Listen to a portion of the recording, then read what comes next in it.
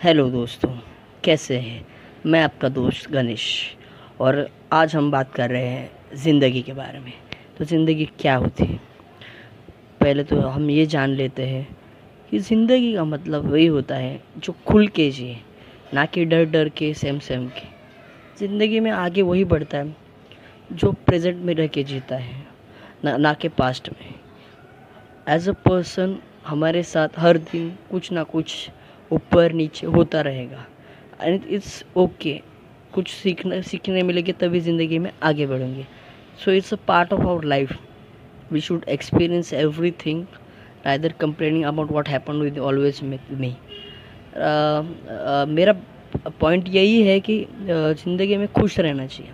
किसी की ज़रूरत नहीं होनी चाहिए खुश रहने के लिए कि कोई आए और मैं खुश हो जाऊँ, कि कोई आए और मेरा अच्छा टाइम शुरू हो जाए, या कोई आए और मुझे उसे उसके आने से या उसका मैसेज आने से मैं हैप्पी हो जाऊँ।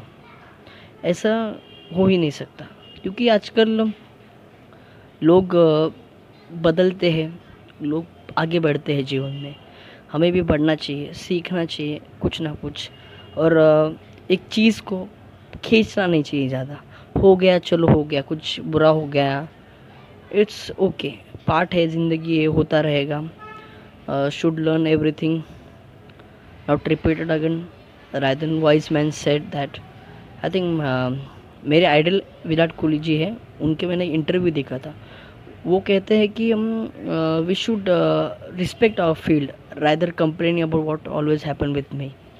इसका मतलब यही होता है कि आप जो पर्टिकुलर फील्ड में हो उस फील्ड की इज्जत करो, वहाँ पे मेहनत करो, देन ज़िंदगी में आगे बढ़ो, rather complaining about what happen always with me. और बात रही खुशी की, तो हर छोटी छोटी बातों में खुशियाँ ढूंढो, ना कि मेरे पास ये नहीं है तो मैं उसके पास है। I think stop comparing yourself. I think stop being jealous to your friends और any other person. It shows your how bad you are, to be honest. I think happy in everyone's happy life it should be that the myth of the life, the truth of the life, as happiness is not find it, it's within. So खुशियाँ ढूंढो, खुशियाँ बांटो और जीवन में आगे बढ़ो। इसी बात पे समाप्त करते हैं आज का podcast. Thank you for listening.